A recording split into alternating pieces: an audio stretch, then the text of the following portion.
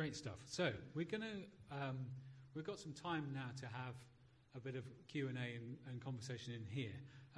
I asked a minute ago on Twitter for any questions. Bill Thompson has leapt in immediately, funnily enough. Where are you, Bill?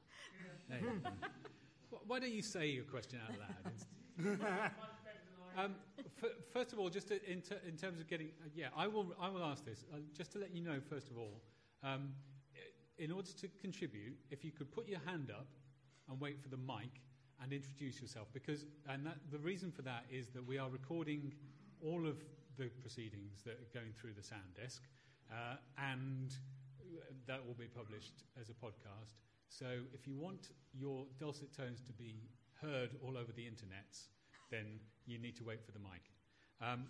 And also, of course, everybody else here. But what Bill asked was, aren't we indulging in particularism in treating the cloud as a major change when the network is the real change agent? Anyone want to pick that one up, Charlie? Well, no, I take your point, and there are people who argue that the cloud is the kind of network-centric logic. I think there's a difference, which we, and it may be evolutionary, but it's still a difference between this kind of image of a network of separate things where there's some degree of control over what is in those things that are computers, and something that we're kind of contributing to, which is hovering above us, which is really a controlled space provided by someone else, into which we're dropping things and pulling them out.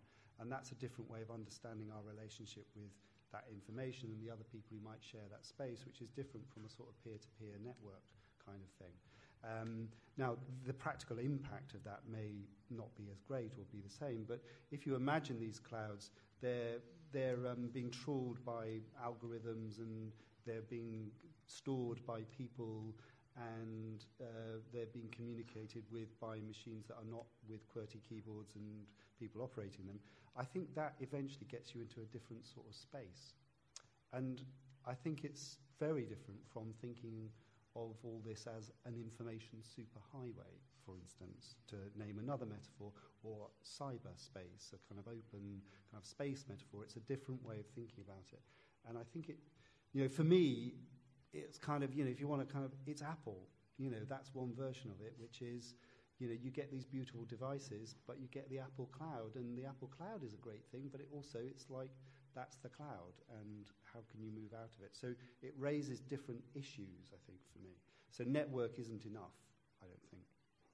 Thank you. I want to give a voice to somebody who doesn't have a device in their hand. Will. Yeah. Wait for Mike. William Owen from Made by Many.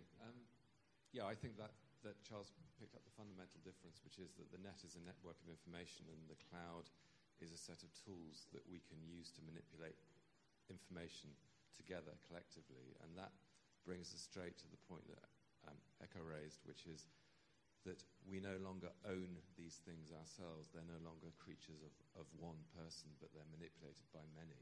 And that raises the first big problem, which I think many people will feel, which is one of ownership, and that's the one that we're seeing. And that's quite a fundamental loss in lots of ways of everything we hold dear about ourselves and our personalities. So the cloud also raises lots of questions about the self and who we are. And we have to give up a lot in order to receive a lot in that way. So I think it's going to be really difficult for us to deal with on all sorts of levels. Thank you. Down here? Peter. Thank you very much. Peter York.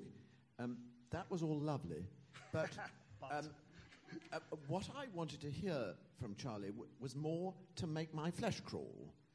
And so maybe if I ask you, especially, you can do it, because you said cloud capitalists are organizing the landscape of the future, and cloud capitalists are obviously like really bad men, and in fact they're like breadheads, or a lovely comparison like that.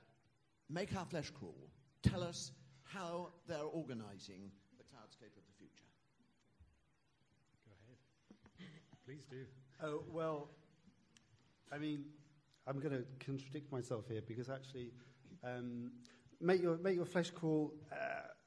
There are people here from Google who can answer for Google, but I think the kind of degree of information and control that Google has, for instance, about what we search for and what, as a result, it might advertise to us, raises troubling questions about how that might be used, for instance, by governments who we don't trust.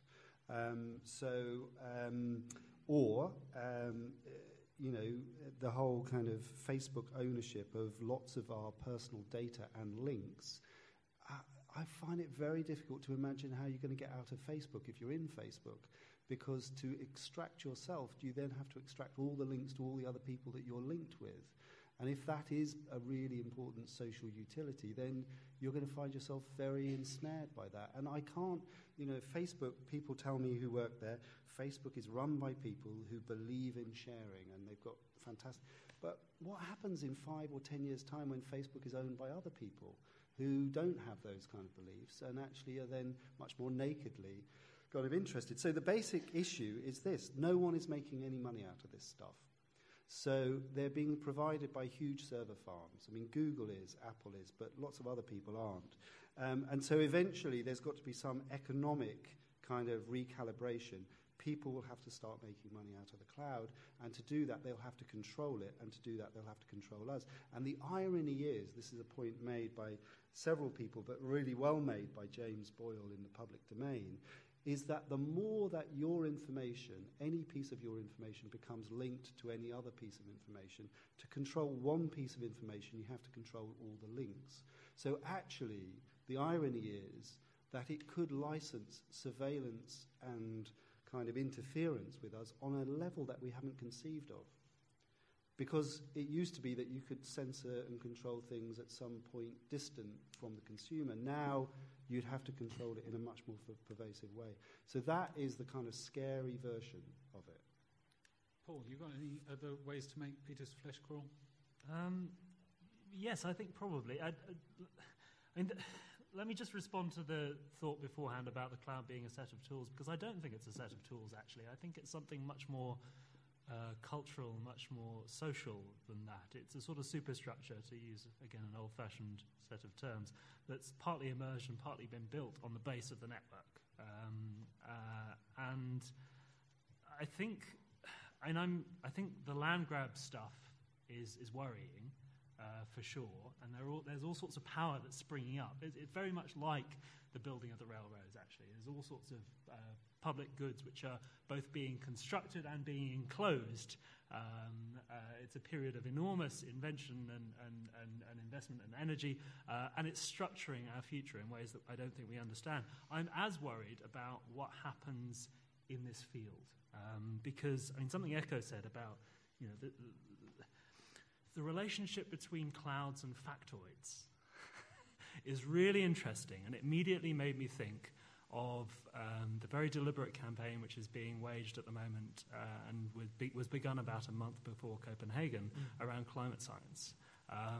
Because actually I think, as a practitioner of this kind of stuff, I can see other people practicing in this field in much more unscrupulous ways, I promise you. And as they come to understand, people who have always played the media and politics and various other fields, as those interests come to understand this environment and game it, I don't think we've quite understood how to inoculate society against the gaming of clouds with factoids. And I think that's very, very interesting and challenging. And it even extends to, I think, again, Echo was saying, this question of who are you in the cloud? To what extent is your identity suddenly outside yourself? Which I think is true of celebrities, but it's also true of pretty much anyone. And it's taking us, to a space which is almost beyond modernity and the modern understanding of identity. Although at the same time, it made me think immediately of ancient Greece. It made me think of somebody like Alcibiades, who I can't remember what he was accused of, having sex with statues or something, and he sort of accepted it.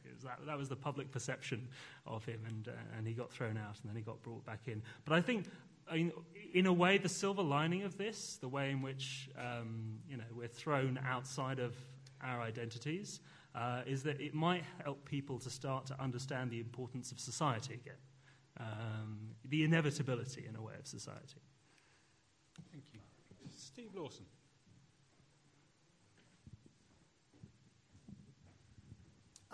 Yeah, I'm interested in there's sort of two directions to this. There's the stuff I contribute to the cloud and the questions of ownership and mashability and all those kind of things of the things I put into it. But there's also that moment to moment the cloud is, in terms of my relationship with it, is about potential, and that potential is controlled and mitigated by network service providers, whether that's mobile network service providers or people providing Wi-Fi, and that at the moment it seems like there is an enormous a credibility gulf between the potential for what can go on within the cloud and the infrastructure for me connecting to it in a consistent and critical way. So that actually I'm fascinated by the amount of power that a shift towards a greater degree of critical information and cultural artifact existing within that, that the power that hands to those who control our connection to it. But also that the way that changes our relationship with sort of critical hierarchies of data. And at the moment we're working with a kind of technical taxonomy to describe that set of relationships rather than a practical vernacular that allows us to kind of talk about what we actually do in relation to it and how that affects us connecting with it on a day-to-day, moment-to-moment basis. Because that disconnection could end up being crippling if you know, that at some point that falls apart and we've thrown our lot in with for example, devices that have minimal memory but are always designed to be constantly in connection. That connection falls down and suddenly we have nothing. I'm concerned by that and interested in your thoughts on that. Anybody? Want to jump in? No? Well, I think that is one of who controls that connection. What do you get down it? Do they decide when you give a hint that you might be interested in a pizza that they've got the perfect pizza delivery company? It's called Apple Pizza, or whatever. Those kinds of issues become, I think, very important. I mean, what I'm just trying to do in this, and in trying to kind of introduce or make more of this metaphor of the cloud, is a sort of warning against fighting the last war, really. And the last war might be social media and all Web 2.0, and actually the important stuff might be all this cloud stuff that people are organising and creating, which is full of potential, but also these things that we'll find ourselves there and suddenly we won't even have noticed that it's been created, that's the world that we occupy. And I mean, Peter encourages me to kind of try and make his flesh creep, but the truth is that I think these are all quite ambivalent and difficult questions. I mean, the question of, the Google book settlement is a really complicated question, it seems to me, about whether this is good, bad, on what terms. And so the question of identity, I mean, actually Paul's comment about ancient Athens, I think is probably quite right in a way, that rather than experiencing it as a loss, as William said, you lose your identity.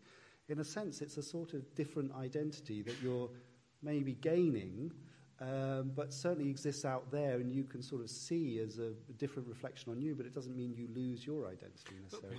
Well, I'm struck Sarkozy responded to the Google book settlement by announcing a huge digitization program for French culture, saying French culture must not be allowed to leave, as if Google making it more available to other people meant that it had left France.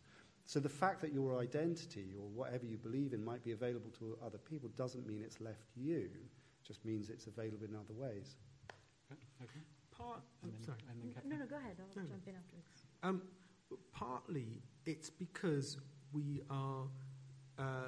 haven't yet come to a place where we can take a particularly sophisticated view on what the effects of all this are, because we're still living in an early phase of something like awe. So at the moment, every social networking site, we think about Facebook or whatever, we accept either neutrally or potentially positively. And at some point into the future, some of these things will be seen as evil places, some of them as good places. But we're not quite at that place yet. We are choosing to suspend our disbelief. So equally, back to this thing about our public persona online. You can take a sort of relaxed view about it, unless you happen to be John Terry or someone who's online or print persona is now probably completely different to how he thinks about himself individually. It's a problem of his own making to some extent. But in some ways or other, we'll all find ourselves in a situation where we don't own who says what about us. And we can be relaxed about it, probably depending on what the other version of ourselves or the other versions of ourselves come to look like. And the interesting thing here is that I think you were gesturing to something to do with that when you talk about kind of online people who've learned how to do some of the things you already learned to do and use them for evil. At the moment, there's a sort of interesting interface between new media and old media. So old media tends to report new media, sometimes with skepticism, sometimes with sarcasm, but actually as a very useful source of content or gossip or rumour or other things. And in part, I think there's a generational thing going on where actually we haven't yet got to a place where everyone's speaking the same language, or where everyone is interrogating information with the same level of acuteness. So you have this kind of disparity that's taking place right now, where some things are taken as fact, and sometimes by other people, those same layers of information are taken simply as rumour or as jokes. It's a very strange situation at the moment. Okay, quickly, Catherine. Just very quickly on this notion of a sort of hyper-awareness of ourselves that some of these developments create. And I think that to that hyper-awareness, because sometimes things won't go away, won't disappear, because you're partly defined by others who on top of everything, you haven't necessarily invited in quite explicitly. There's two things that are interesting in this. One is that you need to develop a hyper-unawareness, because otherwise functioning in the world becomes all the more difficult. And I think that this is often one of the paradoxes that strikes us, is that some people seem to be supremely unaware of who they are in cyberspace, and in fact, it's very important to some extent that they remain unaware. Otherwise, it might become very, very difficult. But I think that the other point I just wanted to pick up on was this notion that this hyper-awareness of ourselves is in part created by a collective gaze. It's in part creating that renewed awareness of the collective, that renewed awareness of society, which I think is really hyper important in hyper individualistic times, as we like to call them, partly because it makes us aware of new communities, new forms of belonging, and new forms of network, but also because it goes some of the way toward answering what for me is the basic question about all this, which is, does all this make our world more knowable? Do we, in terms of this information that is coming to us, in terms of what we know about others, do we feel that we know the world better? Does it help us to make more sense of where we fit, of what our place might be in the world, or actually does it do the opposite of that? And my sense is that it does both, and what we need to become better at is determining when it creates a certain kind of knowledge about our place in the world, and when in fact it goes against that and makes us feel terribly insecure about our place in the world. Okay, I'm going to have two quick contributions from people, and then we're going to move to a more democratic form of conversation, because I know there's lots of smart people out there who want to talk and talk and talk, and not just listen to the very smart people we've managed to get up on stage. So, Sue, hi. First of all. Hello. Oh, yeah. Somebody else has got the mic. Hi, my name is Lee Provost from Headshift. There is always a lot of criticism on critique on cloud capitalism and commercial clouds, but I somehow have the feeling that the cloud capitalism has done far more towards preserving heritage and culture than probably most governments on the planet. And because if you think about, for instance, the Google Books project, let's say that one day they have just indexed most of the books in this world, and they charge people, like, let's say I want to access that, and they say, okay, you have to pay us £25 per year if you want to access it. So then you get also probably say that the £25 per year I would pay will be far less than all the tax money we would invest in building our own version of the Google Books project like the French government would do. So, I'm still not completely convinced about the whole critique on commercial companies that drive this trend. Thank you. Sue, go ahead. Yeah, Sue Mathias. Sorry, this is just a throwing in at the last minute, but a slightly different question, and maybe one for Catherine or perhaps one for Paul. So where does all this leave all those people around the world who actually have either no or very little access at all to the web, to the cloud, and probably over the next 10 years that position may not change massively for them. A lot of them are very poor, and a lot of them do not live in the north or the west. And I wonder just exactly how democratic this really is. I just wondered if that was something that we should be thinking about. Sure. Thank you. Why not something from each of you to finish off? Just on that one, it's true that it's a serious minority of people in the world still who have access to the internet as it's commonly understood. But the way in which mobile phones are evolving right now, we're just shifting from one order to another in mobile phones, and you now have all these mobile phones which have clouds on them, whether it's Google or Facebook or, and many of those are actually, precisely, more captured forms of the internet that you would get on an ordinary internet terminal. So I think it's actually that transition, and we are going to be in a world where there are 5 billion, 6 billion mobile phones quite soon. That is going to actually extend the influence of these things tremendously over the next 5-10 years. I wouldn't actually say that commercial clouds are necessarily a bad thing. I was trying to say that actually, that their power, and they are a public good, and therefore they need to be held accountable. That's all. It may well be that they could do it much more efficiently, much more effectively, and more greater value than Sarkozy can. Then great, but we'll hold them accountable. Okay. I think your point is a very good one. The truth is, forever really we've always been presented with new technologies that are supposed to change the world, and that are dramatically, in relation to the developing world, supposed to change the fortunes of the developing world. I remember when I was a kid, and you'd be sitting in a science class, and there'd be a film on, and there'd be some new strain of rice or something that was supposed to end poverty and world hunger. All in one go. Cloud computing won't change that. That's just the very truth of it. The poor will still be with us.